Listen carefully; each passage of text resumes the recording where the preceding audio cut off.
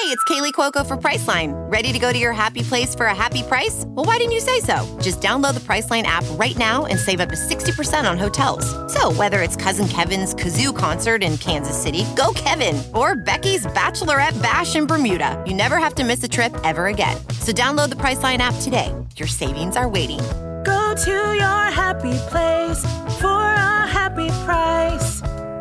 Go to your happy price, Priceline. Welcome to The Bad Broadcast. I'm your host, Maddie Murphy.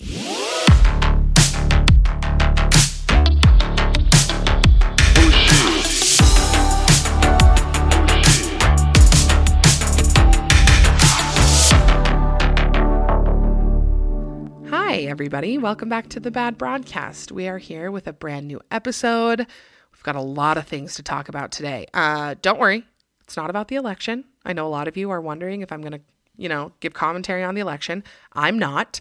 We all have the internet. We all have a TV. We know. Okay, we get it. We've consumed it to death. So we're not going to do that here. But I will say that it's been a weird week, probably because of the election, but who knows? It's been a weird week. Even my listeners in Canada are like, we're feeling it too. I made the mistake of reading some of my negative iTunes reviews, and this is a bad idea. It was just a bad idea. I mean, I knew that they were there, but I've always been able to kind of just skip over them and not think about them. But yeah, this week, I guess I was just feeling an extra dose of, self-loathing. So I went through and read them.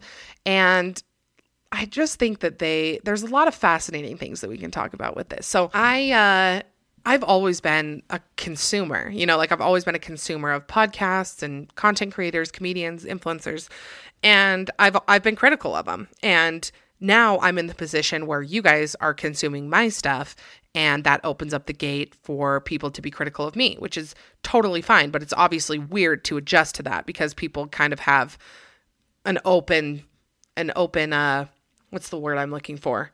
Like, it's just free game. It's free game. Like, they can text me, or not text me, but DM me mean things. They can leave me mean reviews. And the most common feedback that I get, or negative feedback that I get, is people telling me that I need to be nicer. Actually, one guy did tell me on my iTunes reviews that it sounds like my mouth is full of spit, which I'm like, what am I supposed to do about that? Like, that is where I keep it. I don't have anywhere else to put it. So, but yeah, people are typically mad at me for not being kind enough. And I want to talk about this a little bit, okay? Because Rosie, so I know a lot of you are actually here because you follow Rosie Card on Instagram.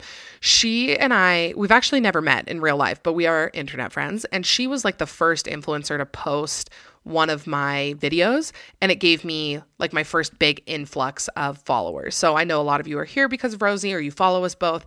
I think we have a lot of the same listeners and audience, so her and I can relate on a lot of levels. But she posted something this week because she gets that same feedback that, every time she shares something, she's told, you need to be nicer. And she said something that has honestly stuck with me ever since I read it, like 4 days ago. She said, kindness and politeness and all of that is weaponized against women with inconvenient voices. And wow, first of all, profound. And I want to talk about this because what people mean when they tell you to be nicer is you shared an opinion that I don't like. That's what they mean.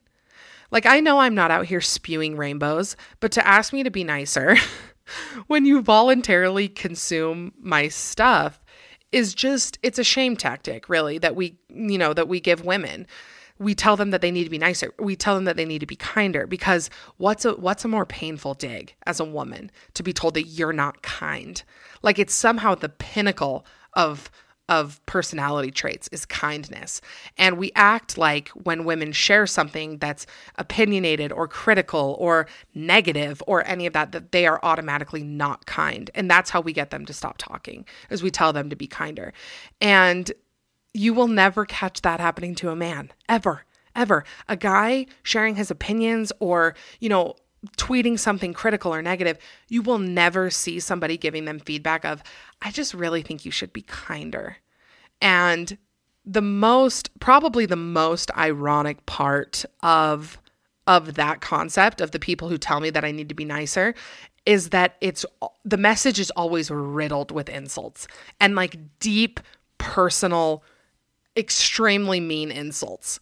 And they always like do high fitness and have like at least one kid who ends in LEIGH, you know, like they've got the love one another quotes, posts, all of that. But then they always send me the meanest messages I've got are people telling me that I'm not kind enough.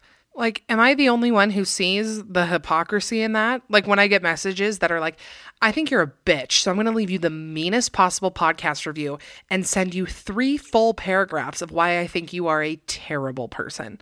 Like, like don't tell me to be nicer when you're the meanest person I've ever encountered.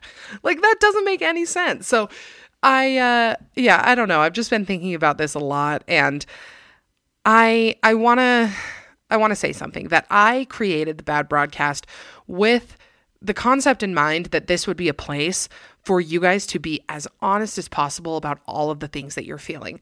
I got so fed up of everything that I was consuming, telling me to be more positive, telling me to have a better attitude, telling me that life is perfect if you just wake up with a smile on your face. I got so sick of it that I wanted this to be a place where you guys can be honest. My DMs, my email, it's all a place for you guys to express things that maybe you felt like you couldn't before. And I think a lot of us feel that way because we're women, because we can't say things. We can't say exactly how we're feeling. We can't complain about, you know, kids or work or anything, because then we're seen as not kind.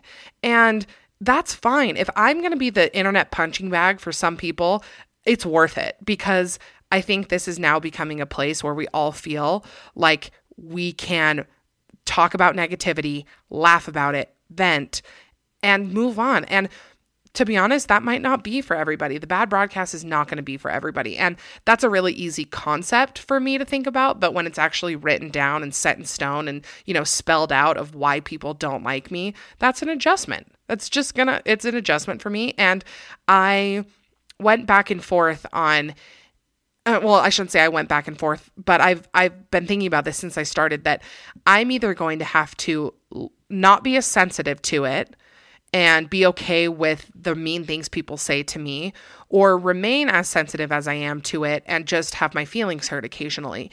And honestly, it's worth it for me to leave my sensitivity levels and just have my feelings hurt sometimes, because it's so worth it to know you guys, to talk to you guys, to express these things, to break down these, you know, barriers that we may have with each other or with ourselves. That's 1,000% worth it. So I don't even care. I mean, of course, when I read the mean messages and the mean reviews, it hurts my feelings because I'm a human being and somebody just wrote, you know, an annotated essay on why they hate me, but it's okay. And I'm adjusting to it, and in a lot of ways it feels like a cool milestone that enough people are here and reading my stuff and looking at my stuff that I'm getting that feedback. And I know that's a weird thing to say, but it is true that if you are starting something or you're building a brand or whatever, there are going to be people who don't like it, and that's just the sign that you're reaching enough people. And you know, I love hearing from you guys and laughing with you guys, sometimes crying with you guys. It's just, I want to say thank you. I want to say thank you to everybody who gets me and who feels like this is a place that you can be understood. I don't mean to get all like weird and, you know, deep, but I always tend to throw one of these in there. But I just appreciate it. We are all, and I'm not saying this because of the election or because of, you know, anything about politics, but we are a lot more similar than we think we are. When I read through your emails or your DMs, it's so interesting to me how similar, even like the phrasing you guys say or the humor you guys have or the experiences that you guys have had. It's amazing to me how similar they are, even though you guys are completely different people living completely different lives, a lot of times in completely different places. I love that. And that, I don't know, I would deal with anything in my DMs if it means that we get to keep doing this. Don't let people tell you, don't let other women tell you that just because you are not perfectly positive and happy and thrilled about every little facet of your life, don't let people tell you that you are not kind. You can be both. And like, we're done saying that about women who have a personality. Like, we're done with that. So don't come at me and tell me that I'm not kind enough just because I don't like guys who grunt at the gym. Okay. I'm not personally attacking them. I just don't like it. And yeah, that's my inspiration for the day. Good thing we got that out of the way. Because now we're going to get into the good stuff. We are doing a Dum Dum Club check-in, which is truly, truly one of the best parts of my week. So let's talk about this. So the Dum Dum Club, I need somebody to like define it for me, because I feel like when I explain it, I don't say it in a very articulate way. But the Dum Dum Club is where we talk about things that are extremely obvious, that most people know, that we don't learn until later in life. Like, a lot of them are misheard lyrics or words we spelled wrong or sayings we said wrong, all of that. So let me tell you this. We just have a couple for this week. So he says, this is a guy, this is one of my male listeners who I love. And if you are one of my male listeners, I was actually going to put this on my Instagram, but I'm just going to say it here. If you are one of my male listeners, will you message me and tell me about yourself? Because I don't know a lot of you guys. I hear from my female listeners a lot, but I want to know what my male listeners are up to. You know, like I think like 6% of my followers on Instagram are male, which is a pretty good chunk, to be totally honest. So message me and tell me about yourself, or how you found me, or why you're here. I just would like to know, because I love you. And obviously, you are, top tier of men if you have found your way to the Bad Broadcast, but that's just my opinion. So he says, for some context, I'm a senior in college studying Russian. In one of my classes, my professor meets individually with each student to grade all papers and tests together. My latest paper was written on some Russian name, Dostoevsky's philosophy of finding, quote unquote, the person within the person throughout several of his major works. Because of the academic circumstances, this dum-dum moment was particularly memorable for me.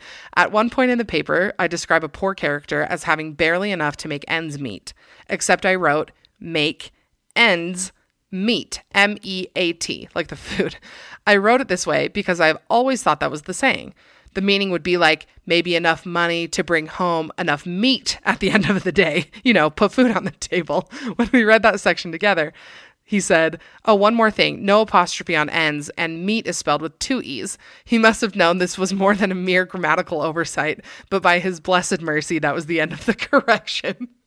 These are always like these weird sayings that we all have. A lot of those are misheard. Like the one, I don't know if I said it last week, but like throw caution to the wind. Like she thought it was throw kosh, K-O-S-H, throw kosh into the wind. Like, and I love that nobody ever wonders what the definition is. Like, we just say them because we hear them so much and nobody wonders what they mean. So make ends meet. I love that. Two of you this week, 2 people learned that buffalo wings are in fact not buffalo meat. They're not buffalo meat. I am baffled because what body part did you think you were eating of the buffalo? Like they have did you think it was like their finger? Like how would you come to that conclusion? Somebody said like, I've been going to Buffalo Wild Wings and I thought it was just all buffalo. Like I thought it was just buffalo meat, which is amazing. I don't think I've ever eaten buffalo. Let me think. Yeah, maybe.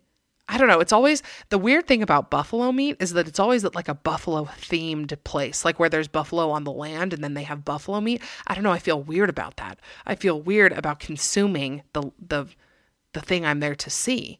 I don't know. I find it weird.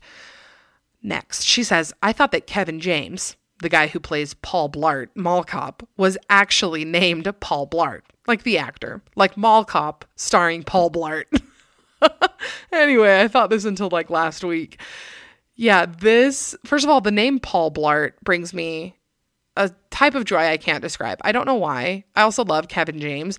I always thought his name was Albert Brenneman. I always call him Albert Brenneman because that's his name in Hitch. But Paul Blart, I'm going to just start calling him that. Okay, next one. She learned this week that Cinco de Mayo literally means the 5th of May in Spanish. until about 3 years ago. When I was 23, I was always confused as to how everyone knew exactly what day Cinco de Mayo was on. And I didn't make the connection until I was in the grocery store and my roommate pointed out that a gallon of milk expired on Cinco de Mayo, May 5th. I love that. Me and Matt had our first kiss on Cinco de Mayo. So I always remember it. And then we were married so we had our first kiss on Cinco de Mayo because Matt and I, when we were friends, Matt loves a themed party, which is just the best thing in the world because I love a themed party. So when obscure holidays come up, like Cinco de Mayo, he was always doing like get-togethers for these holidays. And so I was invited to this Cinco de Mayo get-together. So we had a Cinco de Mayo party and then we kissed and then we were married like a year later, almost exactly a year later, actually. So I don't know why I felt like telling you guys that, but just a little snippet of me and Matt's history.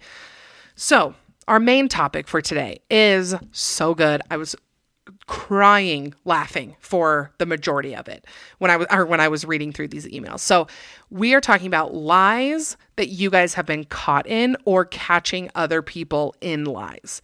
And I'm like I talk a big game. But when it comes down to it, I'm a very vanilla person. Okay. I didn't do anything like crazy in high school. Like I didn't sneak out. I didn't even toilet paper anybody. I didn't do anything like that. So I didn't ever get caught in any big lies because I didn't tell a whole lot of lies because I was scared. My mom always says like that's the plus side of like me having anxiety in high school is that I was always like home on time, super safe, checking in a lot. Like I was not wild. Hindsight should have been, but whatever. But now, as I'm saying this, I'm actually remembering a story about myself that I can share. So, Kylie, if you're listening, you're going to laugh at this. You're going to remember this. Okay, so it was the end of our senior year, and it was like a tradition that all the seniors go toilet paper the principal the night before graduation. And like I said, I was always really scared of toilet papering. I don't know why. I was just scared of all of it. So I had committed to going because all of my friends were going. But at the last minute, I was like, I don't think I want to go. And they all knew that I was like nervous about stuff like that. So nobody really thought anything of it. So I was like, I'm just going to go home.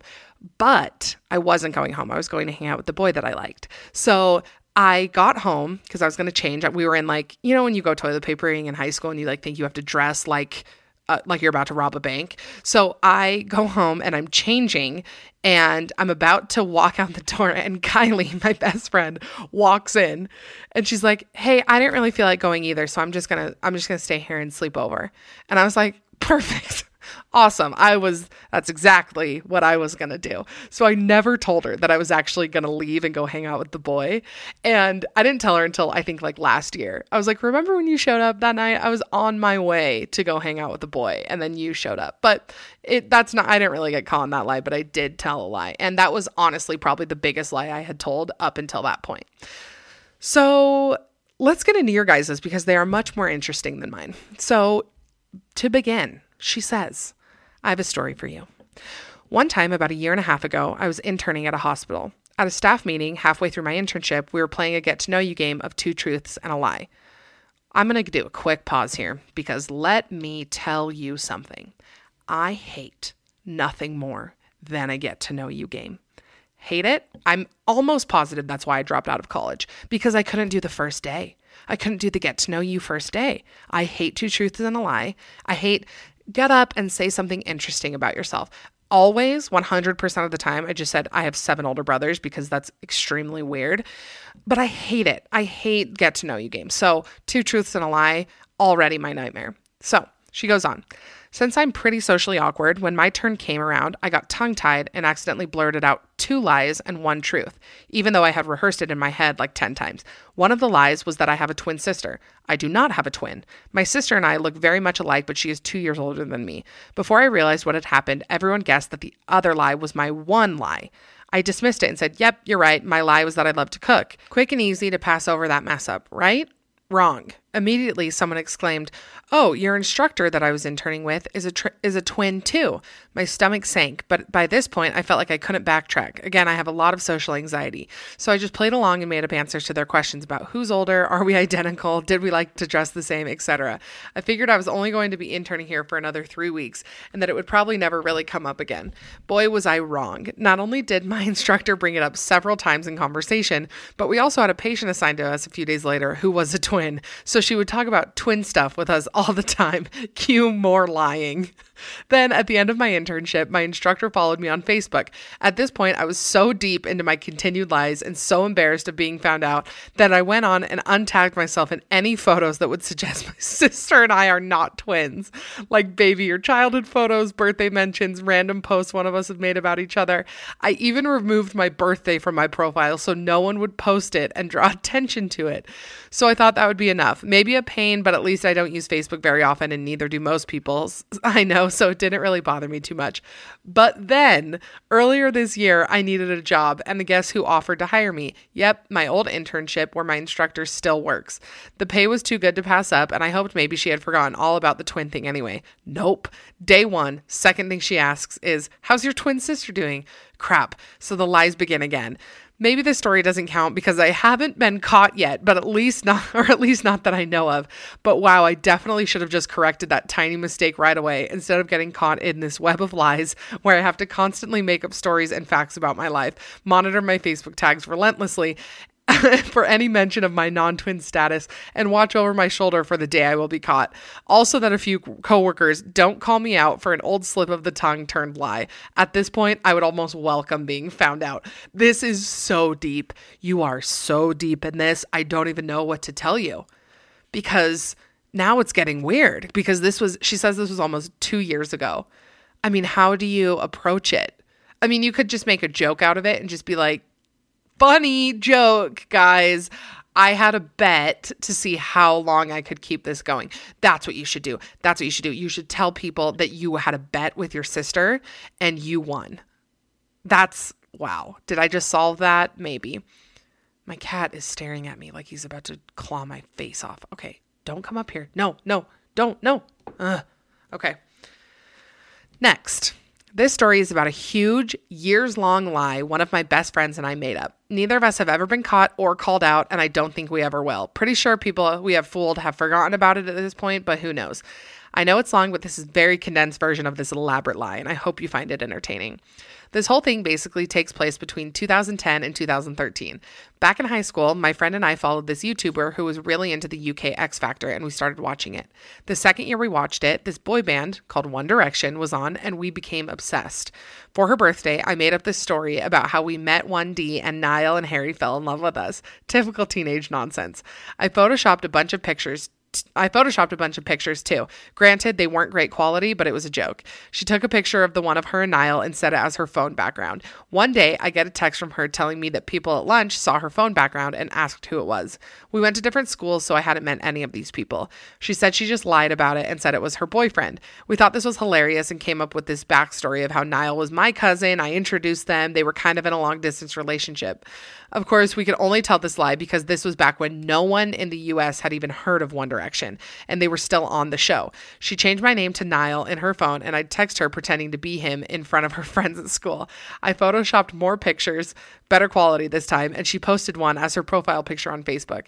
At some point, we decided to break them up, I think because she liked someone in real life, but we'd pretend that they got back together multiple times throughout the years. The icing on the cake was when I won a contest to meet One Direction in LA, right when they started getting famous in the US, like early 2012. I took my friend and we got to hang out with them and got professional pictures taken with them. We played it off like it was a surprise and they didn't know we were coming. And conveniently, Niall stood next to my friend and Harry stood next to me. We knew that no one would ever question us now. Another thing that solidified our lie was that we made up that she went to visit him for a week during the summer, during the London Olympics, and Niall didn't tweet that entire week. It was like he was in on it because a couple years later, this article came out where he talked about having a secret girlfriend for years or something like that. And one of her friends saw it and freaked out because she thought he was talking about my friend. We kept this up for a few more months and eventually just let it fizzle because she met someone in real life and because we just kind of forgot about it. One of her friends thought she had become friends with Niall, aka me, and they drifted apart in real life, so the timing didn't work out. The last time either of us posted about Niall was in April 2014. I honestly can't believe we got away with this. It helped that no one knew who they were when it started, but wild times. I attached some pictures too. The most amazing part about this is that I made these pictures too. Like I cropped my face in with pictures of Harry Styles, but I was like 22 at the time. Like I was not in junior high or high school. Like I was a full adult developing feelings for Harry Styles. I still feel a lot of them. So I really, and another thing is that you won this contest to meet them. How did you win that? Because do you guys remember like on the back of cereal boxes, you could like win a cruise with like The Sweet Life of Zach and Cody or something?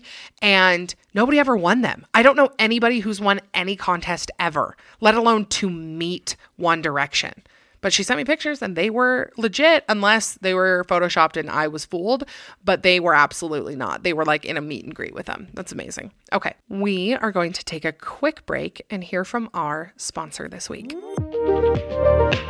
I am always trying to be as open as possible with you guys about my personal mental health, partly because I have no boundaries, but mostly because I want you guys to know that you are not alone if you also deal with this. I have been on medication for anxiety and depression for now the majority of my life, and I'm always looking for more natural, effective ways to treat it, like CBD. I know what you're thinking. You've tried CBD and it didn't work. But let me tell you something. Not all CBDs are created equal. A lot of places just have low concentration CBD, or they use hemp oil, which is not the same thing and has little to zero effect. But I found the solution. Farmer and Chemist. They have premium CBD health and wellness products that come in creams, oils, gels, and gummies. And they have personal consultations with expert pharmacists or pharmacy technicians, and they can actually explain to you how CBD works while making sure you have the right product with the correct dosing, which is especially important if you're like me and you're taking other medications. Farmer and Chemist has quality CBD products that are registered and approved by the state. They also have a storefront in Midvale. It's bright, it's welcoming, it's got beautiful products. They are locally manufactured, and they have a wide range of products that can work for chronic pain, anxiety, arthritis, cold sores, insomnia, inflammation, and so much more. I promise you can trust these guys. You can trust their CBD. You can go in, get to know them. I would not recommend this if I have not been using it and absolutely loving it. So they are offering a Bad Broadcast special. For a limited time through the month of November 2020, new customers will receive 10% off all products in store if you mention my name or the Bad Broadcast. Or if you want to order online at farmerandchemist.com, you can use the code MADDI10, MADI10. I can promise you your body and your brain will thank you. Okay, back to the stories. I worked for a paraplegic man last year. We'll call him Daniel. I took this job from a distant friend of mine who I kept in contact with off and on. This job gave me the absolute worst anxiety, and to make things worse, I was scheduled to work for him on my birthday. So, strategizing this to death, I told Daniel that I had caught mono about a week before my birthday. 2 days before my birthday, I still went into work for him, wearing a mask and pretending I had lost my voice because of the fake mono. The whole shebang. On the day of my birthday, I went to my regular job that morning, all dolled up and dressed to the nines, because birthday, duh. And then I rushed home, threw my hair into a messy bun, threw on sweats, not only took my makeup off, but put purple eyeshadow under my eyes to make it look like I was sleep deprived and sick. Kept the whole lost voice act going. Showed up for work, and he sent me home almost immediately, just like I'd planned. I went home and got all dolled up once again and showed up at my surprise birthday party that night at a park. While at the party, that distant friend I took the job from happened to be at the same park. He saw me, walked up to me, and the first thing he said is, "Don't you have mono? Daniel told me you were basically bedridden." I panicked, gave a tiny throat clearing, and for a full 5-minute conversation, once again pretended that my voice was gone and I was toughing it out for the sake of the party. He obviously later found out that I had lied. Safe to say I was let go soon. What? You were fired over that? It was humiliating. I was an adult woman who lied to a paraplegic man just so I could go to my own birthday party. First of all, That does not seem like a fireable offense. I'm going to go ahead and say that. Maybe I'm just wrong, but doesn't everybody do that at some point? And how about your friend who turned you in? Absolutely not. That is the meanest thing you can do. Truly, that is what you do to somebody who you don't like at all. I can't believe you told him. And that's this distant friend. I think that we should increase that distance because he is not your friend. Okay, next story. This is recent. I was going on dates with a couple different guys and I lacked the emotional capacity or patience to tell them I didn't want to keep going on dates. So I told all 4 of them that I got COVID and I had to quarantine for 2 weeks, just to give me some breathing room. Geez, you have 4 guys who liked you? That has never happened to me. I have never in all of my life had that happen, had multiple people that I had to choose from. Okay. Then I blocked them all from being able to see my Insta stories so that I could continue living my normal non-quarantine life in peace. One of them ran into me at the grocery store as I looked extremely healthy and non-COVID-y whatsoever. The other ran into me while I was on a literal date with someone else. He leaned over to my date and said, "Careful with this one. She's either sick or a liar, maybe both," and left. It was possibly the most awkward thing that's ever happened to me. First of all, how many dates are you going on? Because you have 4 boyfriends and then 2 dates that you're on when you've told those 4 boyfriends that you had COVID. So just get it. I appreciate that. I'm proud of you. Okay. Her next one. She says, I love you and love your podcast. These are just compliments that I like to read to myself. Okay. She says, when I was 16, I was dating the pitcher of the high school baseball team, unbeknownst to my very conservative parents who didn't want me to have a steady boyfriend. To both of our parents, we were just in the early stages of hanging out, nothing too serious, but behind the scenes, we were together every chance we could get and had already said, "I love you," and rounded the bases, if you know what I mean. So it's his senior year, my junior year, and prom season was in full swing. We had this particular Friday off because of parent-teacher conference or teacher day or something, and prom was the next day. And it was the same morning as his state championship baseball game. We had a plan for me to go over to his house and make food and hang out while his parents weren't home, as I had many times during our lunch hour and our off blocks. His parents would have had a heart attack if they knew this was happening, but we thought for sure we could not get caught. I told my parents I was going to a friend's house to hang out and showed up around 9 a.m. He was in bed, and when I got there, I snuck in bed with him, and we, and took a shower together. Then we made breakfast and watched a movie. I was home by 4 and went to swim practice, and he went to baseball practice. I sent him a sweet voice memo on purpose because I knew it would disappear after a while and it was safe in case his mom saw or something. And it was something like this. "Hey babe, thanks for letting me come over and make your breakfast. We should shower together more often. See you at your game tomorrow. I can't wait for prom. Love you." I sent the memo and went to practice and didn't think much of it. Hours go by and he doesn't respond. I was expecting a response when I got out of practice, but didn't get one. This was weird because he always was a quick responder and we were very lovey-dovey over text. I started getting really anxious, like he was mad at me or something. I texted him a few more times before 9 p.m. and nothing. Finally, I get a text from him at like 10. He says something like, "Do not respond to this message. I'm not supposed to have my phone, so I'm deleting this right after I send it. But my mom was on my iPad and listened to your voice memo, so she knows all about you coming over, and we are in huge trouble. She wants me to go to your house and tell your parents what we did. Don't respond and don't call. My mom is going to call you on my phone in 15 minutes, so be by your phone away from your parents. She wants to talk to us both. Don't text me until I text you." Oh my gosh. Okay. You know that feeling when you're so cringed and scared and anxious that you contemplate holding your breath until you pass out because unconsciousness is the only conceivable solution to the endless pit of terror inside your stomach? Yeah, that feeling. My stomach sunk so far. Oh my gosh. My stomach sunk so far. I thought I was going to birth it out. I went outside in my backyard and told my mom I needed some air, which was true. So I went and sat in the cold grass waiting for the call. His mother was a true psychopath, if you can't tell, and the fact that she was even on his iPad snooping on our messages is beyond me, but still, I was mortified. There was no recovering from this. My life, as I knew it, was over. She finally called, and my boyfriend did the most talking. It was as if she told him everything to say because he sounded like a robot, and I knew it wasn't actually him. He said, "What we did was extremely irresponsible, and I take full responsibility for my actions. I made a huge mistake by letting you come over, and I'm sorry for that. This won't be happening again, and I'm not sure we should see each other anymore after prom." I didn't even know what to say. Oh my gosh, this is stressing me out so much. Okay. I didn't even know what to say. but because I knew she was listening, I completely cowardly bowed down to her and apologized left and right for being so stupid. Then she chimed in. I'm very disappointed in his name, but I'm also very disappointed in you. We welcomed you into our home and you knew the rules and you knowingly broke them. I know your parents raised you better than this. The shame just abounds. She agreed not to make him tell my parents, and to this day, they do not have any clue, thank goodness. She agreed to let us go to prom, and after prom oh my gosh, I'm so sorry, you guys. She agreed to let us go to prom and after prom until midnight, and then we had to go home. We didn't text her anything at all after that. I just knew when and where to meet him with our group for pictures. This incident ruined prom weekend for me, and it's one of my worst memories. I wrote his parents an apology letter and gave it to her at the state game the next morning. Neither him nor his family talked to me after the game. Even after I went up to her and handed her the letter, she smirked and put it in her purse and just grimly asked if I had picked his boutonniere. As soon as we got done with, I want to cry. This story is making me want to cry.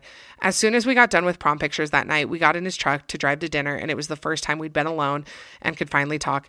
I was expecting an apology and him and us being able to cringe together, but what I got was, what the hell were you thinking sending that voice memo? You literally ruined my life and our relationship. My parents will never trust me again, and this is all of your fault. He yelled at me the entire drive to dinner and never once told me I looked pretty in the $400 dress I got solely to impress him. We barely danced, and I cried in the bathroom for like an hour of the dance while he ignored me, and we broke up a few weeks later. I was heartbroken, but at least I dodged a bullet with her having her as a mother-in-law. I hope this was worth a read. I'm going to go take a shower now because I'm sweating. Love you. I don't even know where to begin on all of the things that I hate so much about this story. Here's the thing. Strict parents raise the best liars. That's just a fact. All of my friends who were sneaking out the most, who were lying the most to their parents, who were doing things that their parents didn't want to do, it's because their parents were so strict. I didn't do anything like rebellious, if you could even call it that, in high school because my parents were not strict. Granted, I was the youngest of 8 kids. They were probably a little bit tired, but I never had a curfew or anything like that. So I never lied to them. Like if I wanted to go out with my friends or go out late or whatever, I just told them. Not saying that, you know, there's a perfect way to do it, but I do think that when you are this strict and this full, I know I just said the shame abounds, and it's true. And that's what's, I mean, oh my gosh, my thoughts are all over the place because so much of this makes me mad. To shame people, to shame teenagers for having feelings for each other is beyond me. I mean, that's like shaming somebody for like having to go pee after they drink water. Like that's what your body does. That's what it's supposed to do. If it was not doing that, if you were chugging a gallon of water and you never peed, that would be a problem. If you were a 17-year-old and you had a boyfriend and you didn't feel romantic about them, you either don't like them or you have an internal problem going on, you know? Like I just don't, it's just, I mean, I know I feel like the word toxic is now becoming one of those buzzwords that we talked about last week. Like it's so overused that it doesn't really have a meaning. But when you get into like toxic purity culture, you know, and you start shaming people for anything having to do with sex or relationships or anything like that, like it's so, I don't know one person who dealt with that growing up who does not have a like serious complex about sex. Like that's something that years of therapy can maybe undo, but I don't know. I just don't get, especially when it's not your kid. That's what makes me so mad that this mom shamed this girl who was not her daughter. I mean, it's bad enough when it is your own kid, but when you put that on somebody else's child, when you know that they're already learning that and getting that from home, I mean, what's the outcome? What is the outcome that you think is going to happen? The bummer is that shame is so powerful that a lot of times it works, and that reinforces parents to continue to do things like this, because if I can shame them to get my way, then I'm just going to keep doing it. And it's selfish. It's out of fear. My mom and I talked about this a lot on our podcast. I mean, not like this topic in particular, but just parenting out of fear.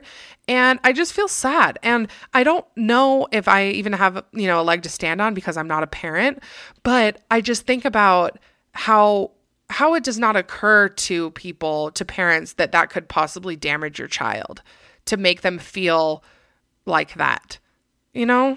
That truly, it really does make me want to cry because I know that feeling. And when you grow up with the thought that it's scary or dirty or bad or shameful, it's really hard to unravel that. And that's a whole topic for another day, but it is hard. I've had to unravel that. I think a lot of you guys are in the process of that, and it's tough. And I feel upset for people who have had to go through it to this extent. And I'm just mad. I'm mad about that. So let's get on to another one before I really unleash on this mom. Okay. She says, I have always wanted to write you for an episode, and I for real have the craziest story. I dated a pathological liar. He was super showy and told all the tallest tales.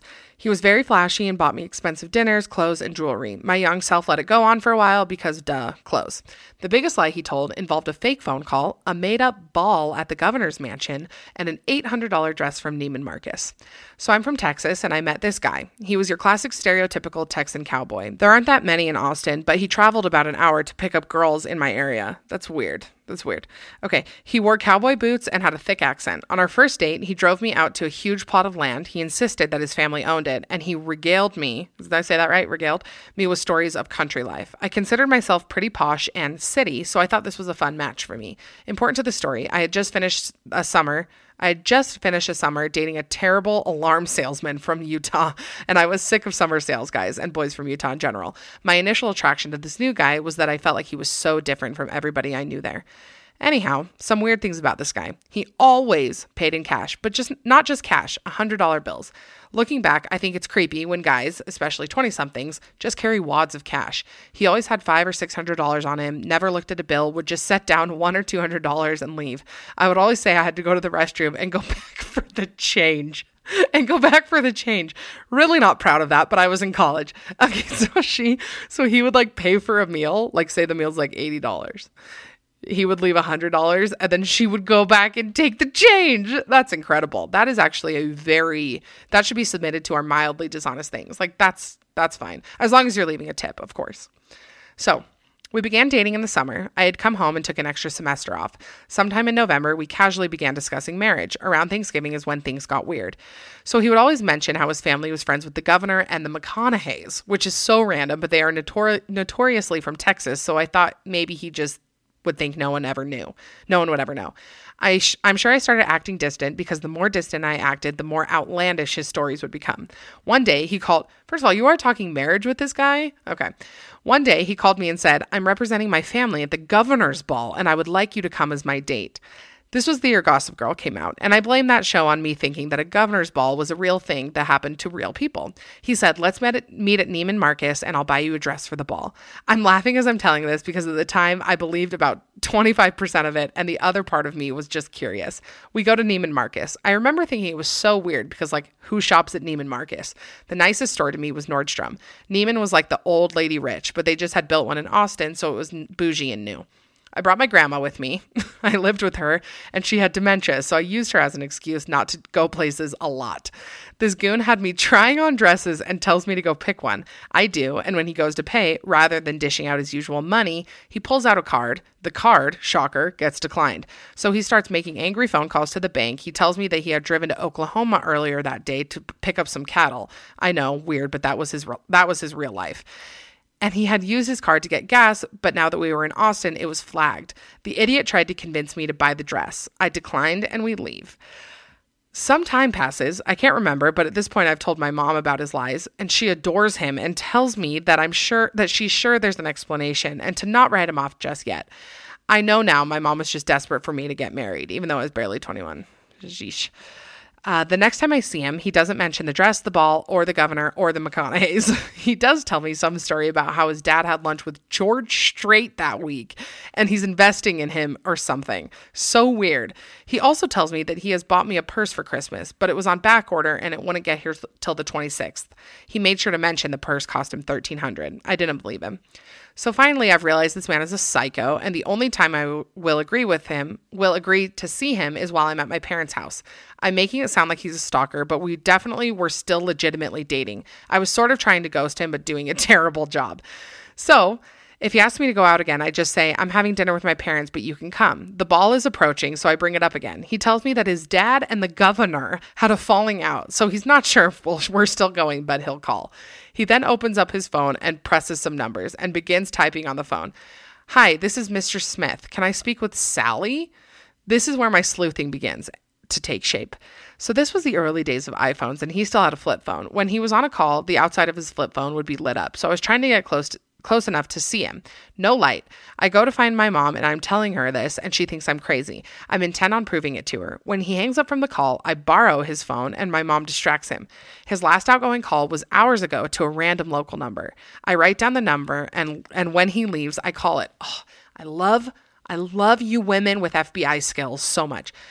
Not the governor's office. I then call the only number I can find for the governor's office. I start asking about the governor's ball, and the lady on the phone tells me that the governor takes 2 weeks off at Christmas and there are no public or private events. She said there is and never has been there was and never has been a governor's ball. Finally, my mom believes me, but I still didn't confront the guy. No. So December 23rd comes and goes, no ball. Christmas comes and goes, no purse. He also disappears during this time. I was obviously pissed and wanted to give him a piece of my mind. He had told my family they could come to his ranch and ride horses on New Year's Day. They wanted me to cancel, but I said no so they could ride horses and I could yell at him. I basically cornered him and told him that I would have liked him even if he was just a normal guy with a normal job and no money. I was so mad that I had wasted so much time, and I was sad because I really liked him when all this went down. I also told him that the least he could do was to give me my purse, which he did, and to not lie to girls in the future. Not sure on that one. We parted ways. I moved back to Utah, and he randomly called me one day and said he was in Utah and wanted to have dinner. I was shocked but curious, and my sister and I had dinner with him. He acted totally normal and polite, and somehow that made everything worse. He stayed in Utah, but I didn't see him. This is so random, but another lie he used to tell me is that he might be late picking me up, so he would have to fly a helicopter, and he needed me to ask my parents if it was okay if he landed a helicopter on their land. Like, what? Looking back, it's really sad that he was so insane. I feel bad for letting it go on so long. When I occasionally tell this story, I am shocked that this even happened, and I realize how miserable I was when I didn't have trust. I since have heard that he got married and had a kid from my mom who kept in touch with him for a long time. I have luckily moved on as well. Wow. Whoa. Wow. So many lies. I do feel sad. I do honestly kind of feel sad for people that have to lie that much. Like that's mental illness in it. Okay. Next. First of all, I love you and your podcast. You truly give me a reason to get up and to go to work on Monday morning. Oh my gosh, I love you. Okay. Anyway, I super hope this story gets shared because it's so crazy and I need other people to hear it. I'll try to make this as short as possible. I was a sophomore at the time, probably 14 or 15 years old. My mom was a hardcore believer in no smartphones until we graduate. All my friends had one and I was stuck with a flip phone with a full keyboard at the age of 15. It was fine. I was fine. No, I wasn't. I needed a cooler phone. I had the grand idea of creating my own Amazon account and getting my own debit card so that I could order an iPhone on Amazon without my parents knowing. If you knew my parents, you would know that this would not fly, considering the fact that they won't let their children have iPhones until they're 18.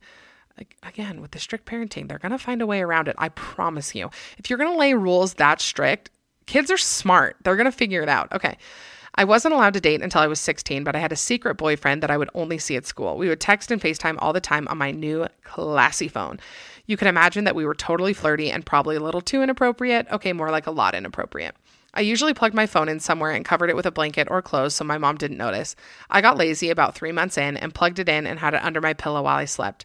I woke up on Saturday morning to my mom telling me to come into her room and reach for my phone only to find it was gone. My heart immediately dropped. I knew exactly why she wanted me. My mom unplugged my phone while I was sleeping and somehow I hadn't noticed. I sat in my parents' room while they lectured me and tried to get my passcode from me. I eventually gave in 2 hours into the lecture. She went through my entire phone, Snapchat, sexts, Instagram DMs, everything. My consequence was that the only time my mother let me out of her sight was while I was sitting in class at school. She chaperoned me while I was at track practice, piano practice, and even while I was on a date with my dad. She never let me out of her sight. I just had to sit in the locked car for like 2 hours with nothing to do. Oh, even while she went on a date with my dad. Sorry. I thought like you went on a daddy-daughter date. While she went on a date with my dad, she never let me out of her sight. I had to sit in the locked car for 2 hours with nothing to do. So I just took a nap. You guys, are we going to let this go on? I mean, what possible solution is that? I'm dumbfounded. I actually do not have any words for that. I know I don't want to judge anybody's parenting skills, obviously, but this seems extremely like damaging, if I can say that. I don't know. Okay, let's get into something lighthearted. This is called a wholesome lie. Realizing the subject line of this email could also be the title of my life. Here to submit a lie I was caught in that's pretty G-rated. In 9th grade, I showed up to a 6th period English and, surprise, a book report was due. We were given the entire quarter to read a book, and today the teacher began class by handing out a packet for us to fill out about the plot, characters, setting, etc. I have never read a book in my entire life. Certainly did not read one in the last 2 months, but I had seen the most recent Harry Potter movie, and I'm pretty sure that was a book once. I knew I had cheated the system and gleefully began filling out my packet with information straight from the movie. A week later, I got my graded packet back, and where our usual great job or awesome work would be, my teacher had put a winky face. I found it a little odd, but I got a B+, so I didn't think much of it. Fast forward like 5 years. I'm on Twitter and seeing tweets about Harry Potter. For the first time, I see the character's name spelt out. I immediately flash back to this 9th grade assignment, and I know for a fact I butchered Hermione's name. I put at least 4 additional vowels in there somewhere. I'm pretty positive I called Professor McGonagall Professor or Mrs. McGonagall, and I definitely thought Ginny Weasley was just everyone saying Jenny in a British accent. Had I actually read the book and seen these names typed out in front of me, I would have surely known how to write them correctly. The winking sticker on my paper suddenly made so much more sense, and I wanted to look up my teacher right then and be like, thanks for doing me a solid and handing out that B+ instead of just calling me out. I'm excited to hear the stories. Okay, I'm sure I've done that. I actually did not. I took AP Lit my senior year of high school. It's like my crowning achievement of life, and I fully never read a whole book, ever. Like not one whole book. Passed the test, got the college credit. It was great. Okay. Next up, here we go. Enjoy the embarrassment of my childhood. I'm setting the scene. I'm 8 years old and I think I'm a badass. I would follow my brother around when he would hang out with his friends and they liked to go toilet papering. I thought it was the coolest thing. I wanted to just be cool and prove to everyone that I was rebellious and mysterious. My friends and I make plans to sneak out of our homes and go toilet paper the house of another kid in our neighborhood on a school night. We designated the meeting time to be 10 p.m. because we were supposed to be in bed before then. I waited until the lights went out from under my door, then snuck off my top bunk bed and put on a black leotard I used to wear to dance class. I snuck out of my room and then out the back door of my house, shutting the door behind me. I thought I was being so sneaky. I snuck around my house and noticed my parents' lights were on, but I figured they were just talking in their room or something. I grabbed a few little rolls of toilet paper and went to the meeting place to meet my friends. I got there and waited around, but none of them came. I decided they must have fallen asleep and I should go toilet paper without them. I run through the neighborhood to a house around the block and toilet paper their house. I was so proud of my work, I thought for sure I was the most badass 8-year-old that had ever lived. I then got nervous because I could hear people calling my name. Even though this was more than 15 years ago, I still remember running back to my house while hearing my name and hiding behind bushes when cars drove past. When I went to my cul-de-sac, I could see a lot of adults in yards with flashlights and it scared me.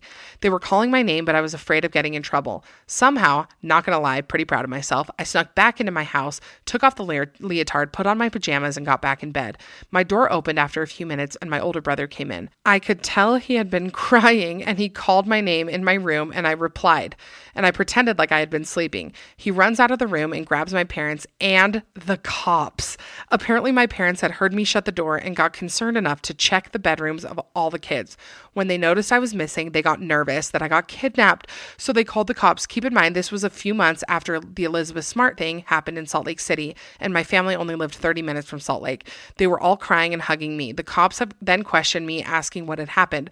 I told them I had no idea and I must have sleepwalked. walked.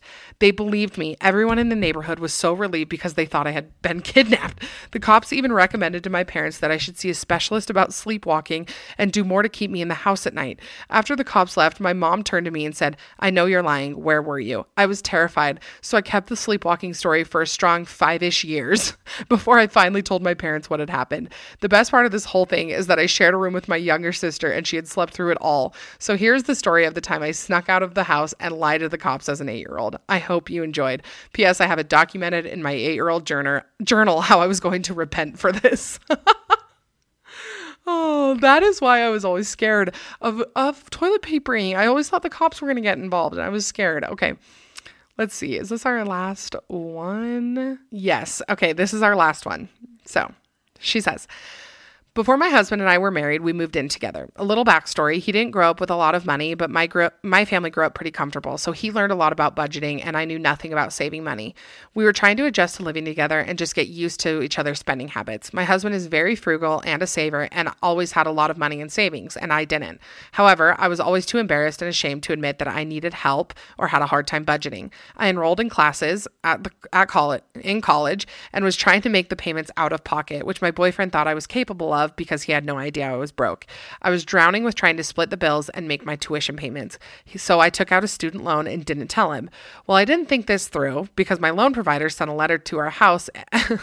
My loan provider sent a letter to our house and the envelopes clearly said, "Info about your student loan." My boyfriend was so mad that I didn't come to him for help or tell him that I couldn't afford the way we had things split up. He asked if he could see my account and what we were dealing with. When he logged in, I had $9 in my account. Luckily, he handled it well. I was able to pay off the loan quickly since we have been married. I have had budget meetings every Sunday to check in on our finances, but man, did I feel like an idiot. Money stuff stresses me out so bad. I'm really not. I've gotten better now, but yeah, Matt and I actually started sharing. We got a combined bank account when we were still dating. I don't even know why we did that. We had decided that we were going to get married, so we were just doing all of the steps. But yeah, it's hard not to feel stressed about it because no matter what situation you're in, there's usually something that you can find to be stressed about. And yeah, it's rough. And I feel like combining finances and dealing with finances is one of the hardest logistical things about a relationship because you really do, you have such different spending habits from people and you don't notice what your habits are until you are tied to another person and they're sitting there watching your habits unfold. I didn't know that I had certain habits until I got married and Matt was like, "Hey, so you do this a lot." And I was like, "Oh yeah, I do." So money's weird. It's hard to talk about. It's hard to discuss. It's hard to budget. I get it. So I would probably do the same thing. Honestly, Matt would probably do the same thing too. We're working on it. Okay. Okay, so there are the good old lies that you guys tell. Thank you for listening to my never-ending ramblings. I love you guys. I love doing this, and I just love you guys. Thank you for being supportive of the ads. Make sure that you go to Farmer and Chemist, get some CBD, and yeah, hope you guys all have a great week. We will do a Bachelor recap later on this week, and yeah, everybody take a nap. I think we all very much deserve a nap after last week. So I love you. Be safe. Bye.